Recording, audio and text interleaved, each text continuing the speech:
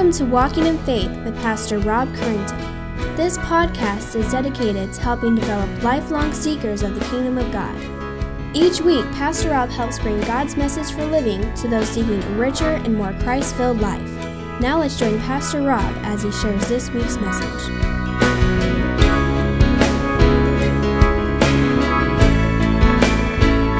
Our text this week is really a continuation of our text last week. And we're looking at Philippians chapter 3. We started last week with verses 1 through 3. This morning we'll be looking at Philippians chapter 3, 1 through 4. And what we saw last week is that Paul began to warn the Philippians of an imminent threat coming to the church at Philippi. There's a group called the Judaizers. And who were they? They were a group of ethnically Jewish, professing Christians who followed Paul around. They came to the churches that Paul taught at, usually after he was gone, and they attempted to convince the believers there that to truly be saved, they need not only believe in Jesus, but also submit themselves to the Mosaic law, to circumcision and obeying the ceremonies of the law. We saw last week that one of the most evident and basic things that the Judaizers were teaching was that the men must be circumcised to be saved. I mean, after all, they said, didn't everyone in the Old Testament need to be circumcised to be a part of the people of Israel? Well, Paul's answer was clear. If you add circumcision or any work to faith in Christ, you have made Christ's sacrifice null and void. Christ becomes of no value to you if you attempt to add your deeds to his sacrifice. The Christian who has placed their entire faith in Christ is the true circumcision. True Christians place no confidence in the flesh, in Old Testament ceremonies, and true Christians do not trust in any physical marks to save them, but they trust only in Christ. But that is what the Judaizers were doing. They were trying to take these Gentiles, non-Jews, back to the law. They were trying to resubmit them under the law of Moses. They were trying to add works to the work of Christ. And if you know anything about the Apostle Paul, you know that he has no patience for this type of false teaching. His most harsh language is reserved for these types of false teachers in the book of Galatians. What we saw last week in verses 1 through 3 was simply the very beginning of Paul's argument against their teaching. This week, in our text, we are going to see Paul beat the Judaizers at their own game and embarrass them by their own standards. And so here's what we're going to see this morning in our text. Here's the basic breakdown. First, Paul is going to show us his ability to trust in the flesh. Then he's going to give us his reasons why he trusts in Christ instead of trusting in the flesh. And then he's going to show us what that results in his life. That's the basic breakdown. Another way to say it maybe is, first Paul's going to show us why he could trust in the flesh, why he trusts Christ instead, and how that impacts his life, what that looks like for him. And for us today, we're going to see this by reflection. We're going to see what it might look like in our lives to trust in the flesh, why we should trust in Christ, and what result that should have in our lives. So with that, turn with me to Philippians chapter 3, and we're going to start right in with Paul's reasons for trusting in the flesh. And ultimately, his conclusion is going to be that it's foolish. It's foolish. But what he's going to do here is he's going to play their game for a minute. He's going to say to the Judaizers, okay, you want to play the game of confidence in the flesh? Let me show you why I have even more than you. Let's read verses 1 through 6 to get the context. Chapter 3, verses 1 through 6. He says this, "Finally, my brothers, rejoice in the Lord. To write the same things to you is no trouble to me, and it is safe for you. Look out for the dogs. Look out for the evildoers. Look out for those who mutilate the flesh. For we are the circumcision who worship by the Spirit of God and glory in Christ Jesus, and put no confidence in the flesh. Though I myself have reason for confidence in the flesh also. If anyone else thinks he has reason for confidence in the flesh, I have more. circumcised on the 8th day, of the people of Israel, of the tribe of Benjamin, a Hebrew of Hebrews. As to the law, a Pharisee. As to zeal, a persecutor of the church. As to righteousness under the law, blameless.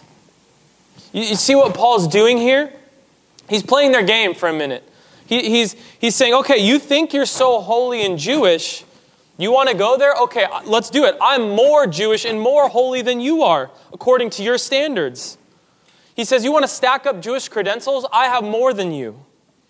And I have more reasons to have confidence in the flesh than you. And so Paul here lays out his Jewish resume. And here's how it breaks down. He gives 7 reasons for his confidence in the flesh. The first 4 are reasons of pedigree. In other words, kind of things he didn't choose. He was born in this family. He was born this way. The next 3 reasons are based on his performance. Things that he does. 4 reasons of pedigree, 3 of performance. And his conclusion at the end is that it's all worthless compared to Christ. In other words, God is not impressed with any of it. So let's look at his first reason in his pedigree, right? His upbringing. He says, if anyone else thinks he has reason for confidence in the flesh, I have more. First thing, I was circumcised on the 8th day. Now Paul starts with circumcision for an obvious reason. This was where the debate was circling around. Now think about it. These Judaizers, when they would come into Paul's churches, they had to discredit Paul somehow. Now, it'd be like if someone came into OVBC trying to teach something different than Rob was teaching, they'd first have to discredit Rob in your eyes somehow. So the Judaizers did the same thing to Paul. What we might have guessed is that maybe they were saying Paul's not really circumcised. Maybe they were saying that Paul's not as Jewish as he makes out to be. We're the real Jews, and so you should trust what we have to say. They could even say something like, well, no wonder Paul's downplaying circumcision. He's not circumcised. Get the picture. What the Judaizers are doing is trying to discredit Paul's ministry.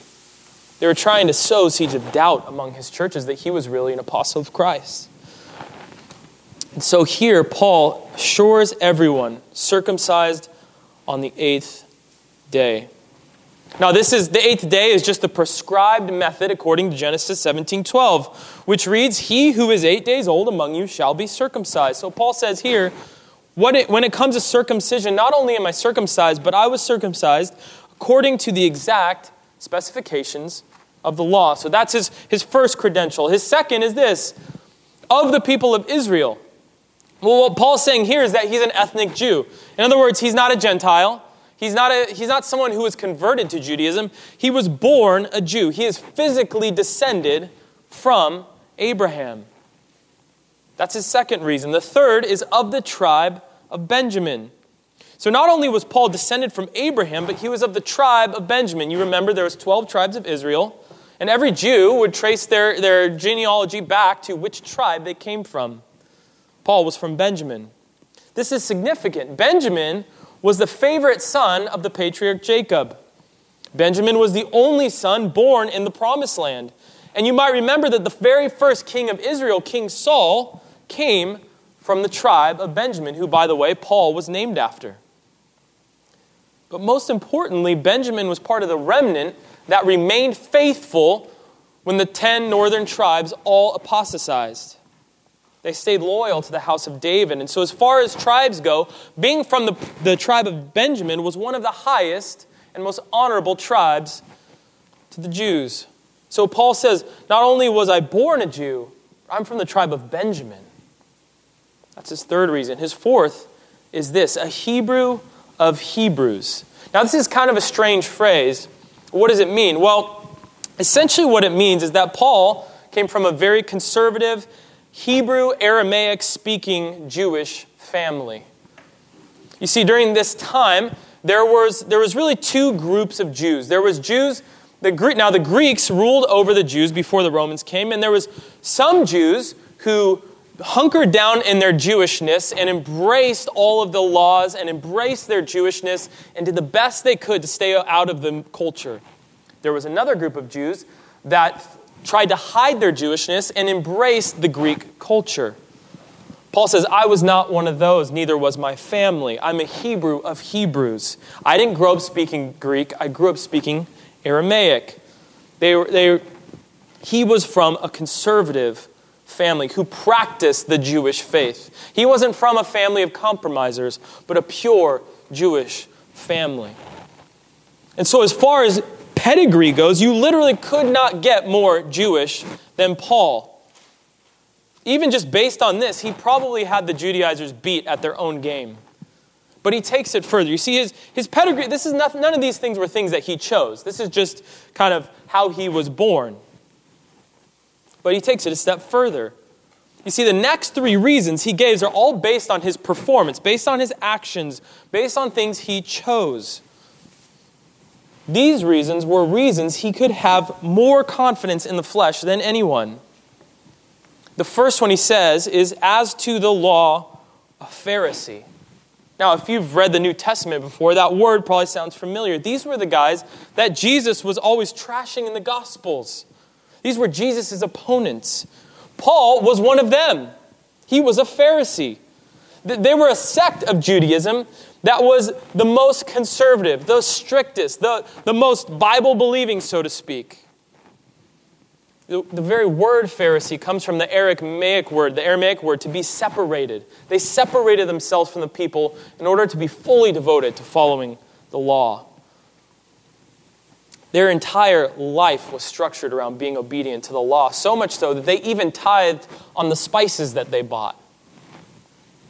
They were obsessed with purity. They were the spiritual elites in their day. Paul says this in Acts 22 as part of his testimony. He says, I am a Jew, born in Tarsus in Cilicia, but brought up in this city, educated at the feet of Gamaliel, according to the strict manner of the law of our fathers, being zealous for God as all of you are this day. Now that gives us some insight too. Gamaliel was the leading Pharisee of the day, and Paul trained under his feet. You get the picture. Paul's not just an average guy. Paul was at the top of the Jewish game. He was an elite Pharisee, trained by the elite Pharisee scholar. His entire life was devoted to following the law. This was his identity, down to the strictest detail. This is you can get a picture of why God chose Paul specifically to do what he needed to do.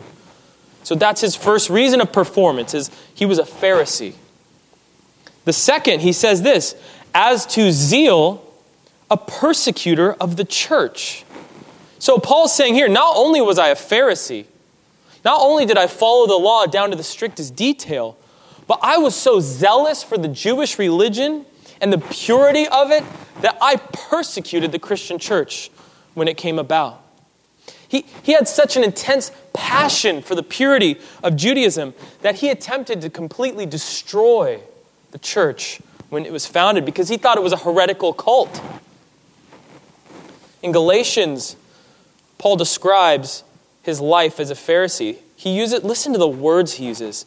He says, for you have heard of my former life in Judaism, how I persecuted the church of God violently and tried to destroy it. This man who wrote so much of our New Testament violently tried to destroy the church. He was so passionate that he was violent. He hated Christians. He hated them. In fact, when Stephen, the very first Christian to die for his faith in the book of Acts, was on trial, Paul was there.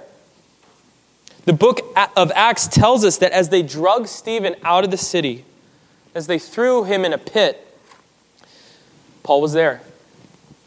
As the men picked up large boulders and hurled them down on Stephen, crushing his skull and breaking his bones, murdering him, Paul stood by and approved of what they were doing. He thought this was the work of God, to kill these heretics. Acts chapter 7 describes this instance. It says this. In this text, it's Saul is his name. says this, "Then they cast him, Stephen, out of the city and stoned him. And the witnesses laid down their garments at the feet of a young man named Saul." That's Paul. "And as they were stoning Stephen, he called out, 'Lord Jesus, receive my spirit.'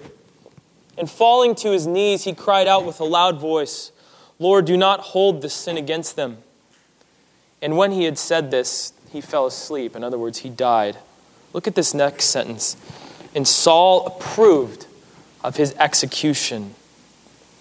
And there arose on that day a great persecution against the church in Jerusalem, and they were all scattered throughout the regions of Judea and Samaria except the apostles. Devout men buried Stephen and made great lamentation over him." Listen to this. "But Saul was ravaging the church, and entering house after house, he dragged off men and women and committed them to prison." His life was devoted to destroying the church. He ravaged the church, it said, committed violence against Christians, all in the name of God, because he was so passionate for the law. The Christians knew who he was. In Acts chapter 9, when God saves Paul, and he tells Ananias that, "Hey, there's this guy, Saul, coming to your house to stay." Ananias is like, "You know who that is, right? Like, I don't want him at my house." He was well known for persecuting church. Not only was he a Pharisee, he spent his days putting down under his mind these heretical cults. But he's not finished. Not only was he a Pharisee, not only was he a persecutor of the church, look what he says, the third thing. He says, "As to righteousness under the law, blameless." Blameless. In other words, in regards to the law, Paul had no outstanding guilt from a Jewish perspective. He says, "I followed every law. When I sinned, I offered the appropriate sacrifice." So he's not saying he's perfect, but he's saying, under the law, there is nothing to condemn me. He had no sin he had not dealt with. If you were to look at his life and look at the law, there was nothing you could accuse him of breaking. See, according to his pedigree and his performance, Paul says, I had more reason for confidence in that than anyone. I was more obedient and I had a better upbringing than anyone. And before he came into contact with Jesus on the road to Damascus, he thought he was doing just great. He thought God was pleased with him. He thought he was doing God's work. He thought that in the eyes of God, he was blameless. He took pride in all of his accomplishments. He took pride in his upbringing. But let's be honest, many people today are doing the exact same thing. They're trusting in their upbringing and their performance as well. Maybe some of you here are doing that this morning. I don't know. You think that when you come before God on the last day, it's going to be your good deeds that God's going to see and be impressed. It's going to be your good upbringing that God will consider. But it's not. Listen to what Paul says. I mean, think about it. When you think about your eternal destiny, heaven or hell, salvation or condemnation, where do you think you stand and why? If any of it has to do with things you've done, or your parents or your grandparents or who they were, you're being just like the Apostle Paul before he knew Christ. Do you ever think these things? Well, I mean, my dad was a pastor, or my parents were missionaries, or I was brought up in a good Christian home, so that should give me some credit with God. It doesn't. Before the judgment seat of God, this is all useless. Your pedigree and your performance get you 0 points before God. You're not going to be saved because of who your family was. And you're not going to be saved because of your performance. Well, I go to church every Sunday. I believe the Bible is God's word. I try my best to be good. I'm not as bad as that guy. I tithe regularly. I prayed a prayer once to receive Jesus. I was baptized. I volunteer at church. These things are all measures of performance. They're good in and of themselves, but they gain us no credit before God. Are you trusting in any of these things? Are you thinking that any of these get you any credit? Are you placing any of your confidence in these fleshly measures? Paul says you must not trust any of these. Let me ask you again, when you think of your standing before God on Judgment Day, where is your confidence? Where is your trust? It can't be in your upbringing, and it can't be in your performance. Neither of those gain you anything. In fact, they condemn you. And that brings up the question, what can you trust, and where should your confidence be? And Paul goes there next, and the answer is this: it must be in Christ alone. You see, he played with the Judaizers. He says, you want to compare Jewish credentials? You want to see who has done more for God according to the Jewish standards? And he beats them by a long shot. But look what he does next. Look at verse 7. Look what he says. He says, but whatever gain I had, I counted as loss for the sake of Christ. Indeed, I count everything as loss because of the surpassing worth of knowing Christ Jesus my Lord.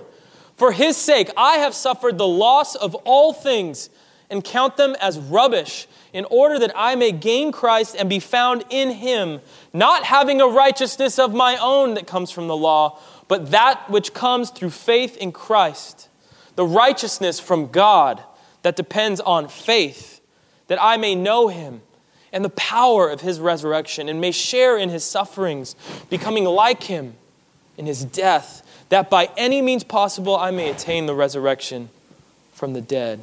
You see, Paul used to have confidence in the flesh.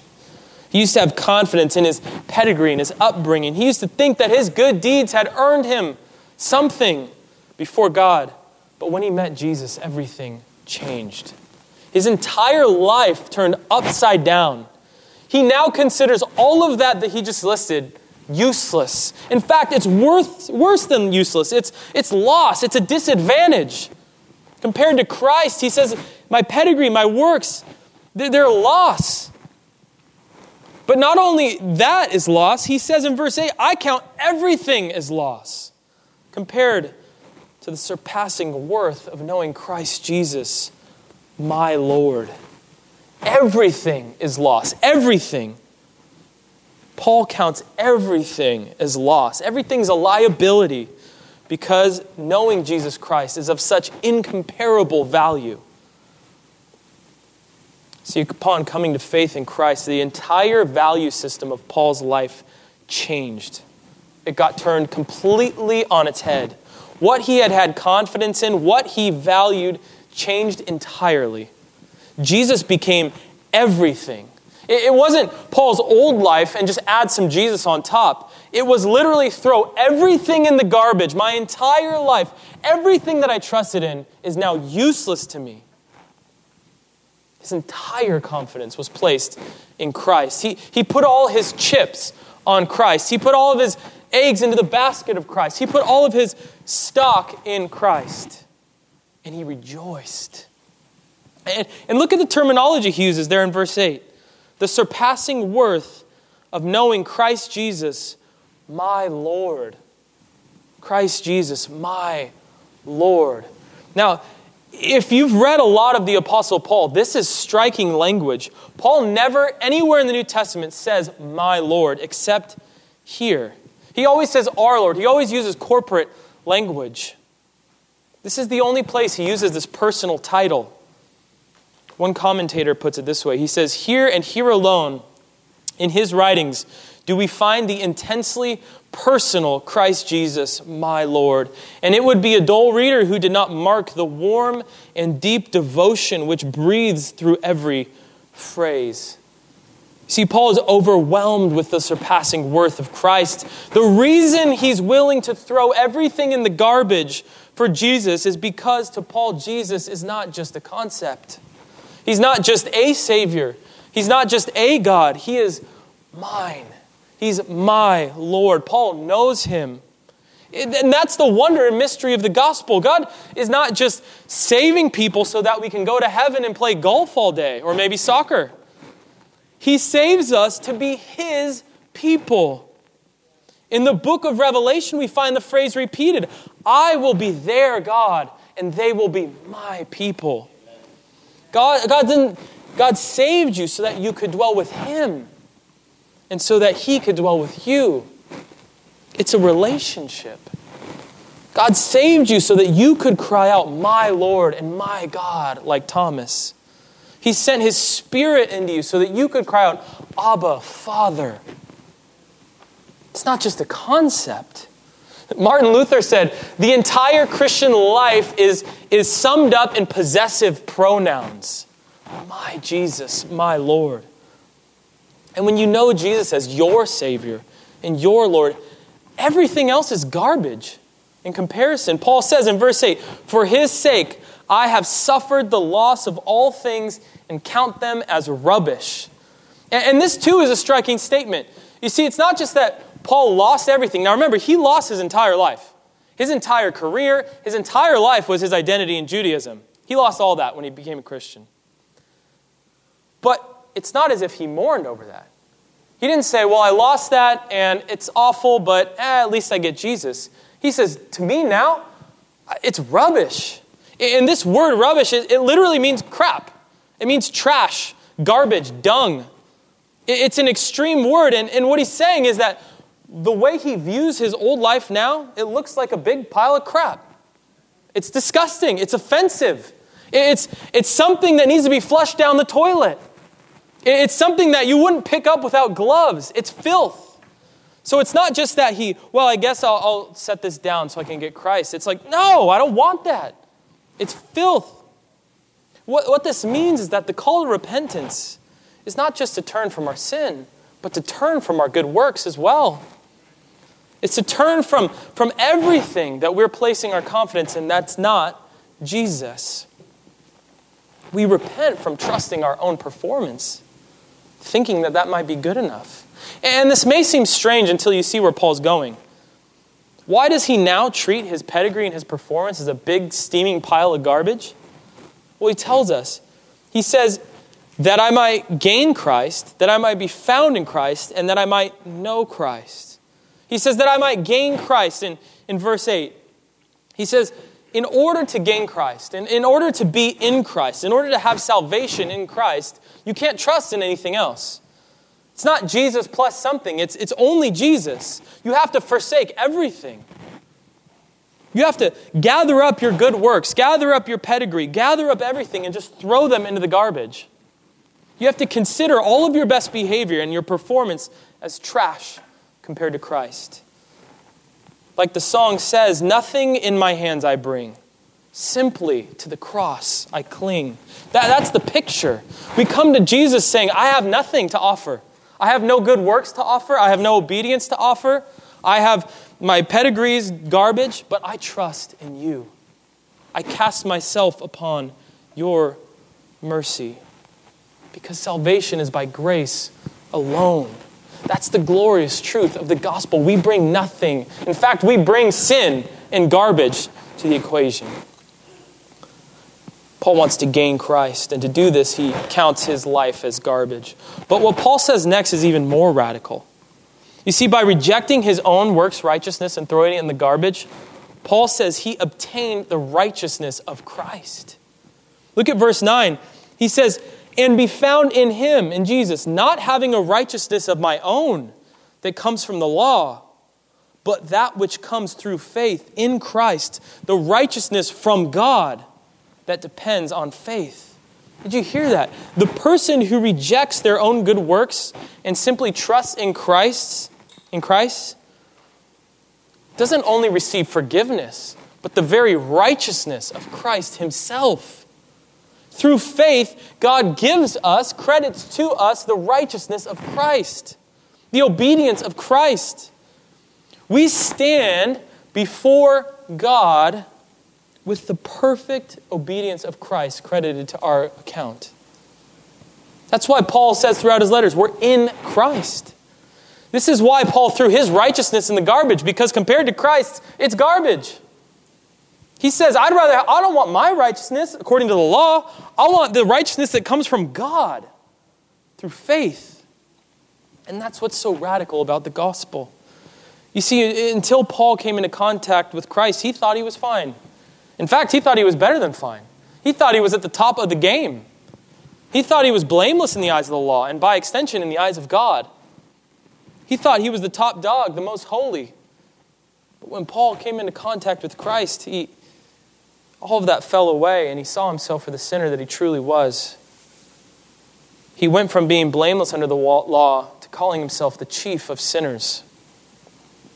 All of the righteousness that he had spent his life pursuing, he now saw as filthy garbage, offensive. And this is why Jesus was such a polarizing figure. Those who saw themselves as sinners in need of a Savior loved Jesus. But those who saw themselves as righteous hated him because he exposed the absolute foolishness of their righteousness and the hollowness of their supposed righteousness. And this presents a choice for all of humanity. Before the throne of God, you can only stand on one of two things, either your own righteousness or on Christ's righteousness. You can only place yourself in your faith in yourself or in Christ. And only those who stand in Christ's righteousness gain eternal life, because we need perfect righteousness to gain eternal life.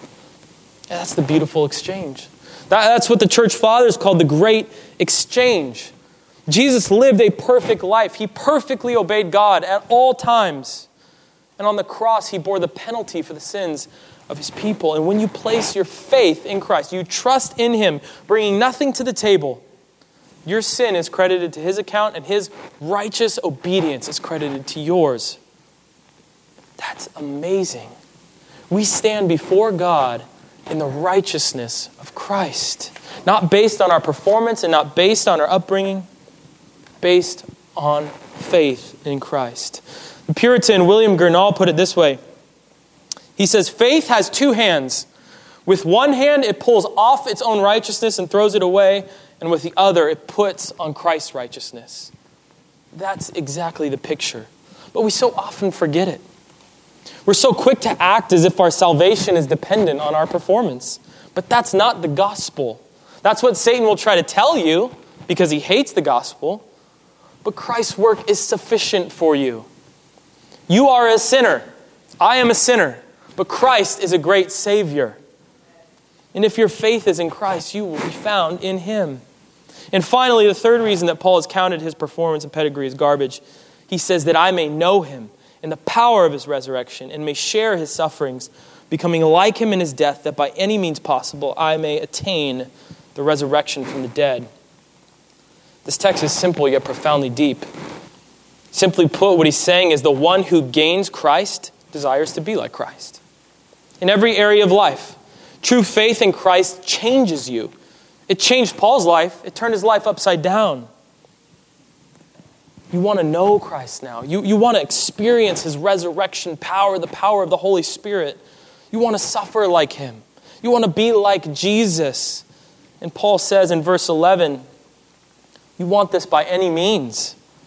You're in no matter what. You're all in for Christ. Paul considers everything is garbage compared to Christ. Everything. Let us count our sins, our good deeds, and everything as well as trash compared to the righteousness of Christ. Why? That we might gain him.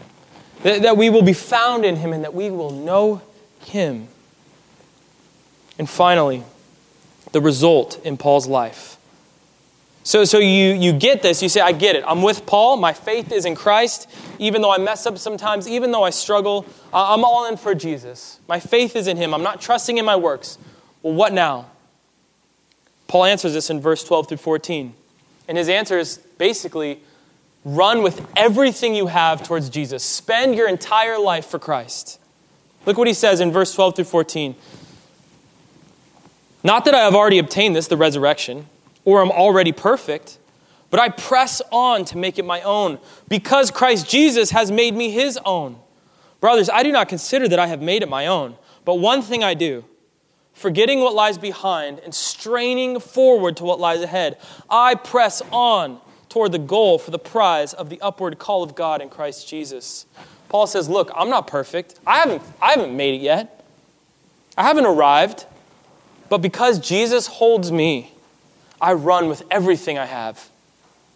You see that? If your faith is in Christ, this is your mission statement for life. Strain forward with everything you have. Press on toward the goal until you get there. Run as hard as you can towards Jesus. Expend all of your energy following Christ. Don't waste your time looking at the past. Look forward and go. Keep your eyes on Christ and run the race. Give all of your energy, all of your effort to knowing Christ and making Him known in the world. Trust in Christ and press forward. This is the correct response to faith in Christ. Give all of your energy, all of your effort to knowing Christ and making Him known in the world. And don't stop until you're dead. Why? Paul says Jesus is worth it. He's taken hold of me. What else could I do? The world needs to hear the gospel.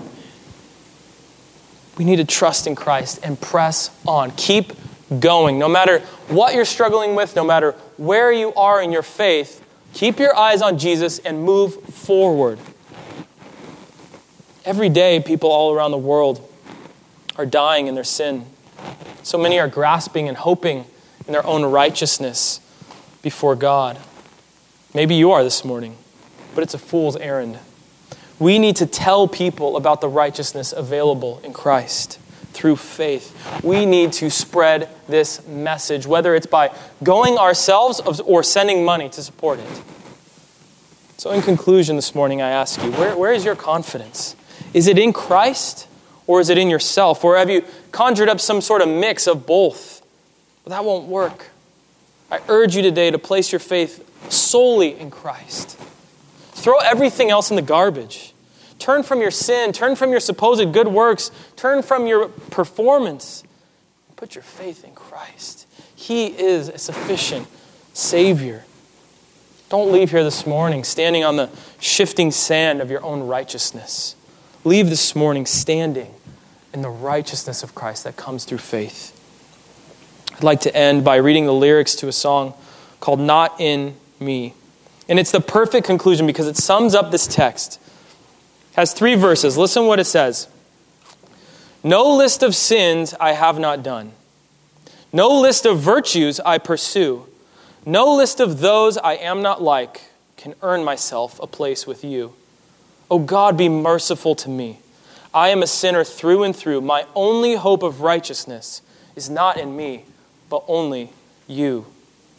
No humble dress, no fervent prayer, no lifted hands, no tearful song, no recitation of the truth can justify a single wrong. My righteousness is Jesus' life.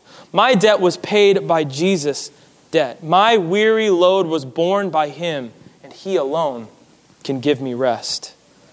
No separation from the world, no work I do, no gift I give can cleanse my conscience, cleanse my hands. I cannot cause my soul to live. But Jesus died and rose again. The power of death is overthrown. My God is merciful to me and merciful in Christ alone. Let us pray. Heavenly Father, we simply stand in awe of that truth, that you are merciful to us and merciful to us in Christ alone. Father, I pray that this morning, if there's any here who are trusting in their performance or their pedigree, Father, would you expose that?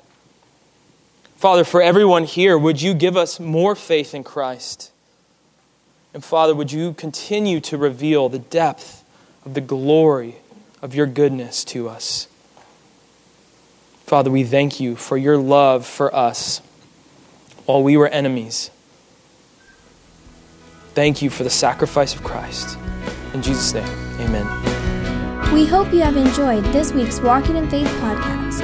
We encourage you to share this podcast with others in order to help spread God's message to all those in need. If you have any questions or comments, we would love to hear from you. Email us at walkinginfaith@orangevilla.org. You can help us spread this podcast by writing a review at iTunes. And don't forget to visit us online at orangevilla.org. There you will find more information about our ministry, as well as share your thoughts, submit prayer requests, and find out how you can help others to grow in God's love. Until next week, may God bless you in everything you do.